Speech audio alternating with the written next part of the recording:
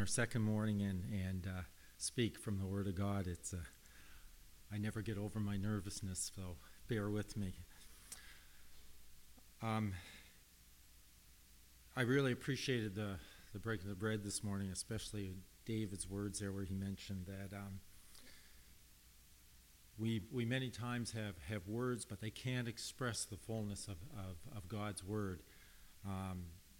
It's a real privilege to have God's Word, and when we look at that hymn, Standing on the Promises, the reason why I asked Ime to open with that hymn was several weeks ago. We sang that hymn in the morning. I think it was a Sunday morning. We sang that hymn, Standing on the Promises. And as we sang that, and I've sung that hymn, I'm sure, hundreds of times, but that morning it really spoke to me. And I know it's been the experience of most of us at some time or another. You either sing a hymn or you open up a passage of Scripture, something that you've read many times, you're quite familiar with, and all of a sudden it takes on a whole new dimension for you. And it's not that it's a new truth to you or anything. It's like looking at perhaps a two-dimensional picture, and all of a sudden you see it in three dimensions. And God just seems to open up something to you that speaks to you. And as I sang that, as we looked at that hymn that morning, it's almost I saw something in the larger picture about the promises of God. So what I thought I'd do this evening is just take us through some thoughts I've had on the promises of God, looking at God's promises to us, and perhaps hopefully you'll glean something from it as I have as well. But just by way of illustration, I was in Las Vegas a couple of weeks ago, and after you're in that city for 48 hours, you just want to get out.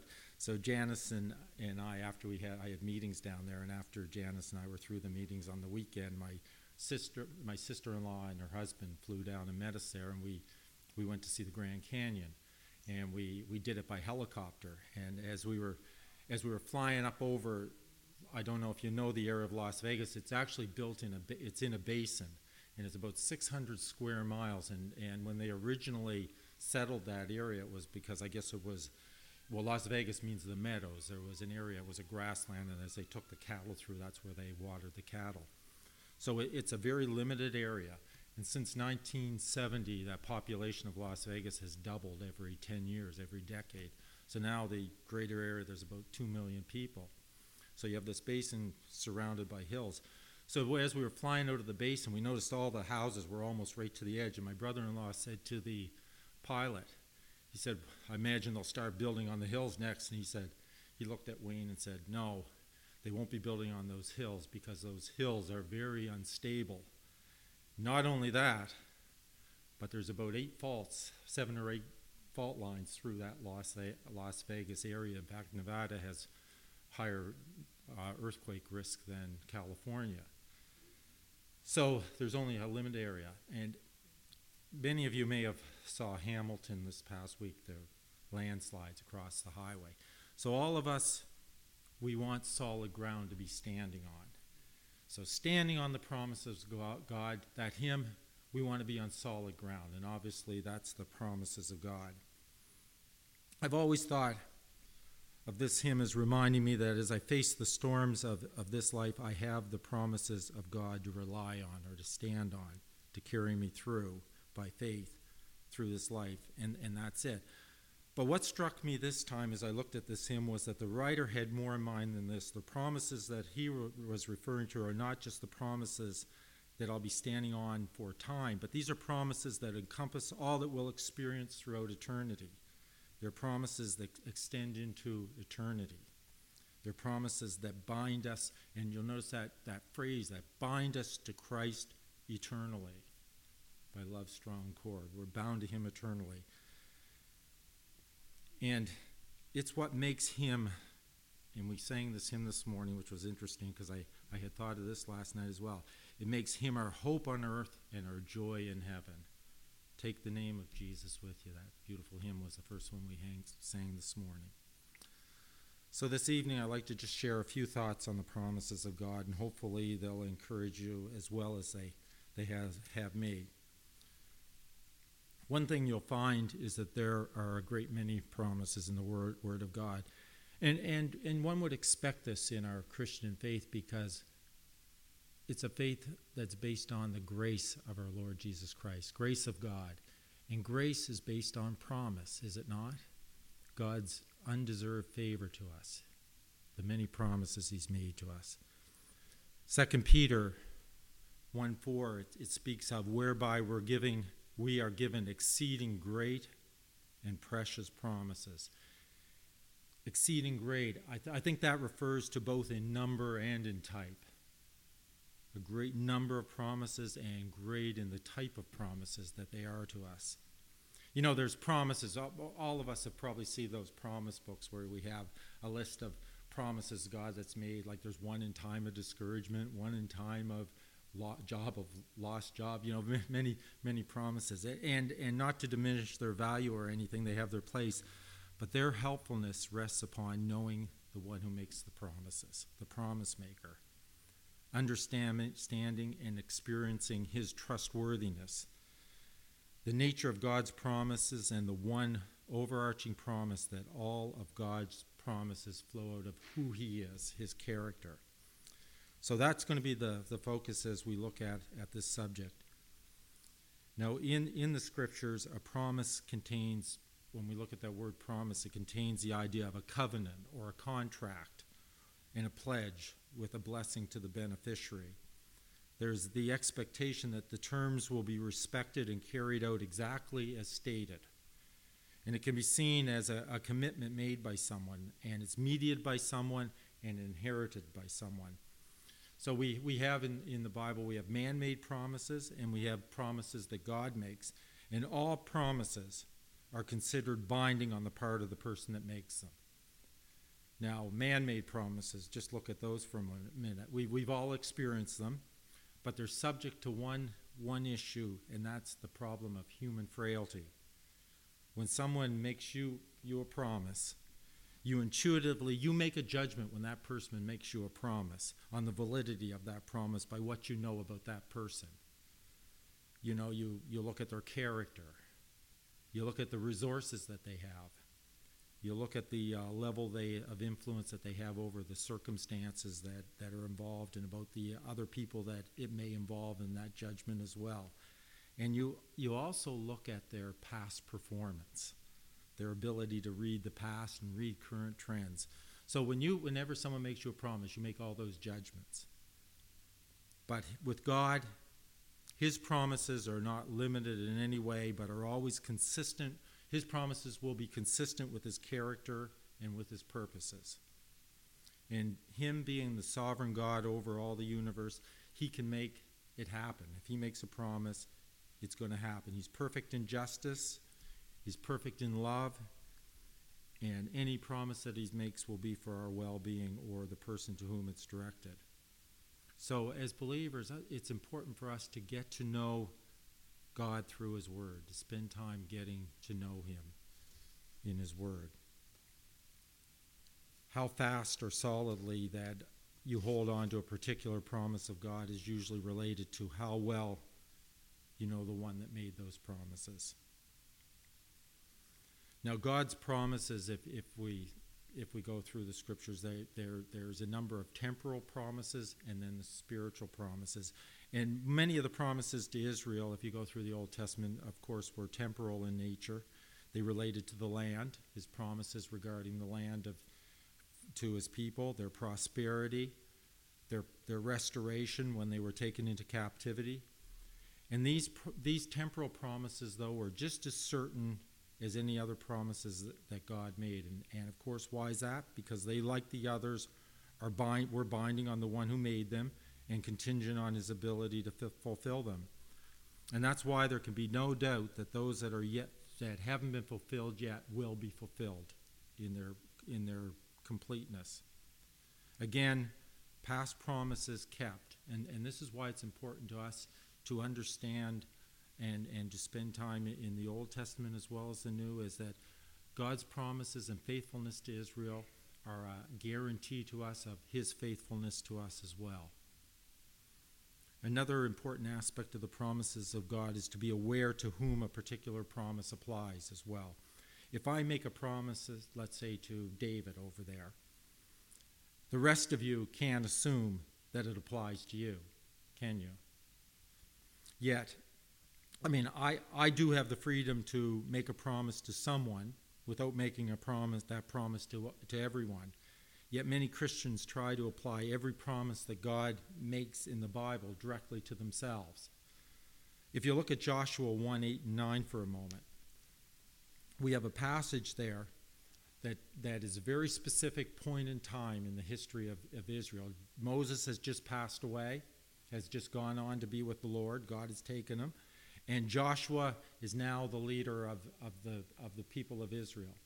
They're about to cross into the Jordan. And God, in speaking to Joshua, he says this.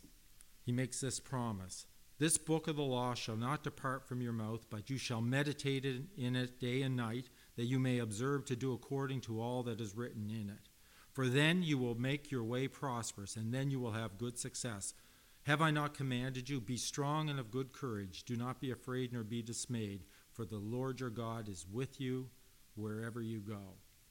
Very specific promise to Joshua and the people at that time. So that promise was made to Israel at the time of Joshua as they went to enter and conquer the promised land. And it was a very specific promise for a very specific people at a very specific time. It's not a promise to me, but there are things that I can learn and apply to my life and situation from this. I see through that promise how God keeps his word. I see through what happened when his people failed, but he was faithful. And when I approach God's word, I know more about who he is and what he is like. Now, if I make a promise again to David, and I keep it, and let's say I make a promise to Ken here, and I keep that as well, and eventually a pattern emerges. I fail once or twice here and there, but if my pattern is to keep my promises, then for the most part, I'll be seen as being a reliable person. But with God, we have the historical record of God's word where we see his consistency under every circumstance. God has never failed in the keeping of a promise. He will keep his word. One has said there's 30,000 promises in the scripture. Now, I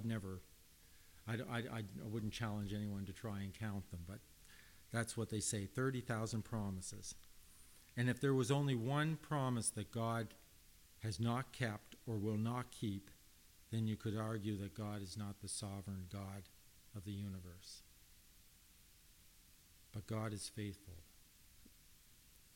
True, there are those that will claim that God either does not exist or doesn't keep his promises. And if you look at 2 Peter 3:9, there's a passage there regarding the end time, the latter days, the end times, even the times we're in now where Peter says, knowing this, so if you look at 2 Peter 3:9, he says, knowing this first, that scoffers will come in the last days, walking according to their own lusts, and saying, where is the promise of his coming?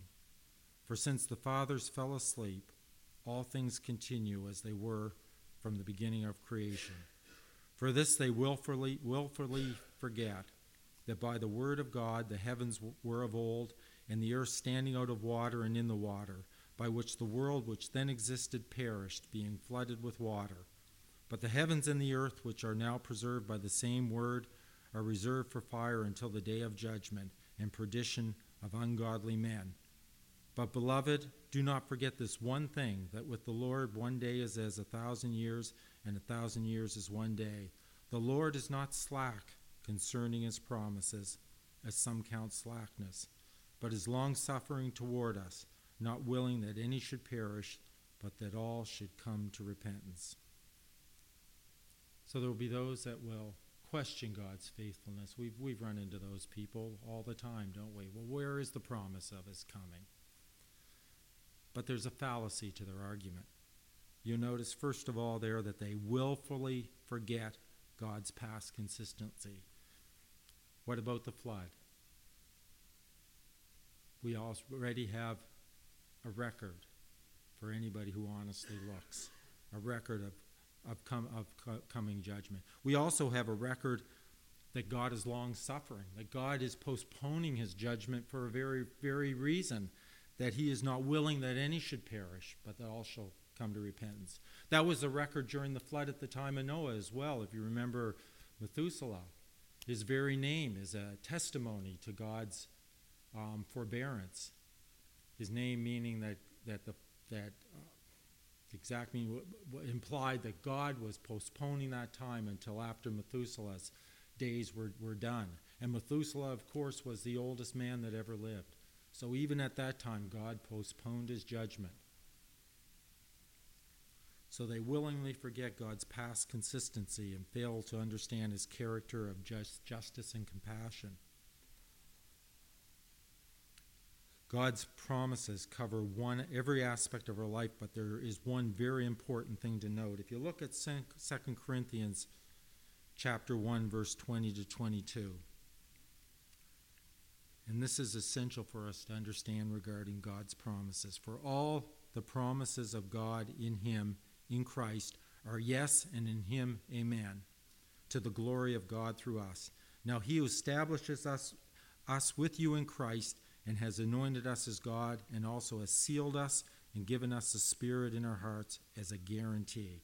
All of the promises of God in him, in Christ, are yes, and in him, amen, to the glory of God. All the promises of God flow out of Christ, in other words. As the passage has said, they find their yes and their amen in him. And as believers, we have been established in Christ. We've been bound to Christ, as the hymn says, bound to him eternally by love's strong cords, overcoming daily. We've been sealed by the Holy Spirit as a guarantee until that day of redemption. This is why we can stand on the promises. You'll notice that many times in the Bible we see the term, the promise. Not promises, but we see the term, the promise. If you have a chance to go through your concordance sometime in the next week, just look at all the times you just see that term, the promise, the promise. And you will notice that it's clear from the context that the promise refers to God's promise to send his Son as the Redeemer. It's all through Peter's writings, through Paul's writings. Just a couple of examples. If you remember in Acts, right after the time of Pentecost, when Peter stands before the crowd and gives the message to the nation of Israel that had just crucified their Messiah, and he says to them, "From this man's seed, according to the promise, God raised up for Israel a Savior, Jesus, after John had first preached before his coming the baptism of repentance to all the people of Israel. And as John was finishing his course, he said, 'Who do you think I am? I am not he, but behold, there comes one after me, the sandals of whose feet I am not worthy to loose. Men and brethren, sons of the family of Abraham, and those among you who fear God, to you the word of this salvation has been sent.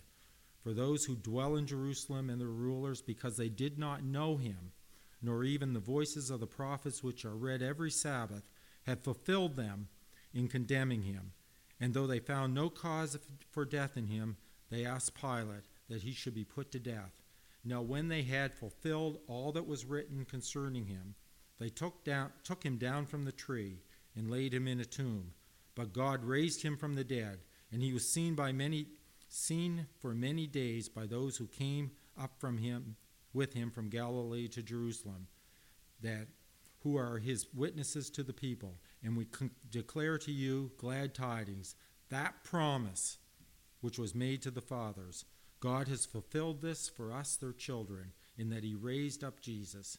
And as it is written in the second psalm, you are my son. Today I have begotten you. That promise. And then that we see the same thing coming from the lips of Paul when he stood before Agrippa later in the book of Acts. And he says, now I stand and am judged for the hope of the promise made by God to our fathers. The promise. To this promise our 12 tribes earnestly serving God night and day hope to attain. For this hope's sake, King Agrippa, I am accused by the Jews. Why should it be thought incredible by you that God raises the dead? And finally, Paul to the Romans, just in that first verse, he says, Paul, a bondservant of Jesus Christ, called to be an apostle, separated to the gospel of God, which he promised before through his prophets in the Holy Scriptures, concerning his Son Jesus Christ our Lord, who was born of the seed of David according to the flesh, and declared to be the Son of God with power, according to the Spirit of holiness, by the resurrection from the dead. Through him we have received grace and apostleship for obedience to the faith among the nations, for his name, among whom you also are called, of Jesus Christ. These are just some of the verses that support that all of the promises of God are found in Christ. All of the promises. As you go through the New Testament, and as you look at every one of the promises, they're all tied to Christ, every one of them. They all flow out of who he is and our relationship to him. And they all the blessings we have come out of that relationship. Therefore, all God's promises, including his promises to me, are in alignment with his ultimate will. Knowing this, then promises such as Romans 8:28 makes sense. Sometimes someone's going through difficulties and that verse is brought up, and you almost feel like, it's just words. It's kind of, maybe that's not the place to, just to say the. As we often hear, all things work together for good, you often hear. But when you just read that verse alone, you have to look at the context. And if you look at the context of that verse, it's a wonderful verse. We know that all things work together for good to those that love God, to those who are called according to his purpose. And then the why, for whom he foreknew. And this is a promise. That's why. This is a promise. For those he foreknew, he also predestined to be conformed to the image of his Son. All things work together for the good for those who love God. Why? Because his ultimate purpose for us is to conform us to the image of his Son. He has promised to do that. That's the promise that we can stand on. That he, to the image of his Son, that he might be the firstborn among many brethren. Moreover, more than that, that's not enough. He's almost saying that's not enough, is it? Whom he predestined, he also called. Whom he called, he also justified. And whom he justified, he also glorified. And if you look at the tense of these verbs concerning God's purposes for you, they're written as though they're already accomplished. And that's because his promises, standing on the promises, they're secure. Because as promises of God that flow to Christ's finished work, they're accomplished in him. Another one of those well-known, and now these are just thoughts. They're connected, I hope, but these are just thoughts as I look at some of the promises of God. And they are all tied to the fact that they all flow out of him and the fact that he is the source of all the promises of God. But if you look at promises, John 14:1-3, and this is one of those verse passages that I've always loved because I remember my grandmother, and she passed away a number of years ago, and I was just a new Christian at the time, but this was her favorite verse, her favorite passage. Let not your heart be troubled. You believe in God, believe also in me. In my Father's house are many mansions. If it were not so, I would have told you. I go and prepare a place for you, and if I go and prepare a place for you, I will come again and receive you to myself, that where I am, there you may be also. And then right after that, there's that exclusive revolutionary statement where Jesus says, I am the way, the truth, and the life. No one comes to the Father except through me. Except through me. Again, all our hope all our expectation rests upon the Lord Jesus Christ. So when we are facing times of difficulty, yeah, it's nice to have a verse to hang your hat on. But if we don't rest ourselves on the person of Christ, then we're missing the boat. As it says again in 2 Corinthians 1:20, all the promises of God are found in him. Titus 1:1 says, Paul, a bondservant of God and an apostle of Jesus Christ, according to the faith of God's elect and the acknowledgement of the truth which accords with godliness, in hope of eternal life, which God, who cannot lie, promised before time began, but has in due time manifested his word through preaching, which was committed to me according to the commandment of God our Savior. Look at the emphasis. He says, the promise is from God. It's a promise. And the one who makes that promise cannot lie. It's a certainty. I often, when I looked at that, why does it even have to say which God who cannot lie? Isn't it enough to just say that God promised? But the emphasis is it's a sure thing. God who cannot lie. It would be against his very character. It's a certainty. And then he has given to us, or Paul was saying, it's been given to me through the privilege of preaching or declaring this message to those who have yet to hear. Hebrews 13:5-6. Let your conduct be without covetousness. Be content with such things as you have. For he himself has said, I will never leave you nor forsake you. And again, another verse that I've often, I'll never leave you nor forsake you. I'm very familiar with that statement. But look at the context that we find it in. It's in the context of being satisfied. It says, let your conduct be without covetousness. Be content with such things as you have. Why? Because we have the Lord Jesus Christ. And he has said, I will never leave you nor forsake you. So we may boldly say, we're not poor. We've got the riches, all the riches of heaven. And we can boldly say, the Lord is my helper. I will not fear. What can man do to me? Galatians 3:26, for you are all sons of God through faith in Christ. You are all sons of God, sons and daughters of God through faith in Jesus Christ. For as many of you as were baptized into Christ have put on Christ. We're bound to him eternally. There is neither Jew nor Greek, slave nor free, male nor female. We're all one in Christ. And if you are Christ, then we are of Abraham's seed and heirs according to the promise. None of us have one earthly advantage over another. We're all one in Christ. And as it says here, according to the promise. This is another one of those statements, the promise. We are Abraham's seed by faith. According, as it said, according to not what I've accomplished. It's not what I've done, not what anyone else has done. No, it's according to the promise.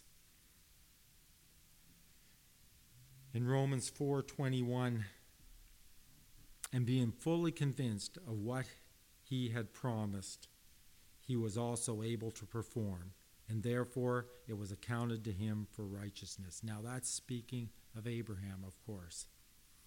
Abraham's faith accounted to him for righteousness. Did Abraham falter? Yeah, he did, didn't he? Several times. But his path was that of increasing faith because he was convinced that he who promised was able. What about you and I? Are we standing on the promises? In other words, are we standing on Christ as our all in all? I know as I look back at that hymn again, standing on the promises of God, many times, we want to take little bits and pieces of God's word and apply them to ourselves. But standing on the promises, we have security when we're in the Word of God, we're in the will of God. And when we're in the will of God, we have no fear, as it says in the verse we just quoted. So let's just close in a word of prayer. Father, we thank you that we have a Savior who has promised never to leave us nor forsake us. We have a Savior from whom all blessings and promises flow. We thank you that we have an eternal salvation, that he was willing to lay down his life for our sin. He who knew no sin became sin for us, that we might be made the righteousness of God in him. And we thank you, Lord, that we are now children of God, that we are the recipients of blessings untold. As David spoke on heaven this morning, our minds can hardly fathom what is in store for us because of what Christ has done. Lord, we just pray that we might be faithful to him, that we might allow you to mold us to be into the image of Christ. As it says in 2 Corinthians, as one gazing in a glass, that we might be conformed to that image of Christ from moment to moment as we gaze into your word, that we may see him as he is, and that it may have that effect in our lives. For we ask it in Jesus' name.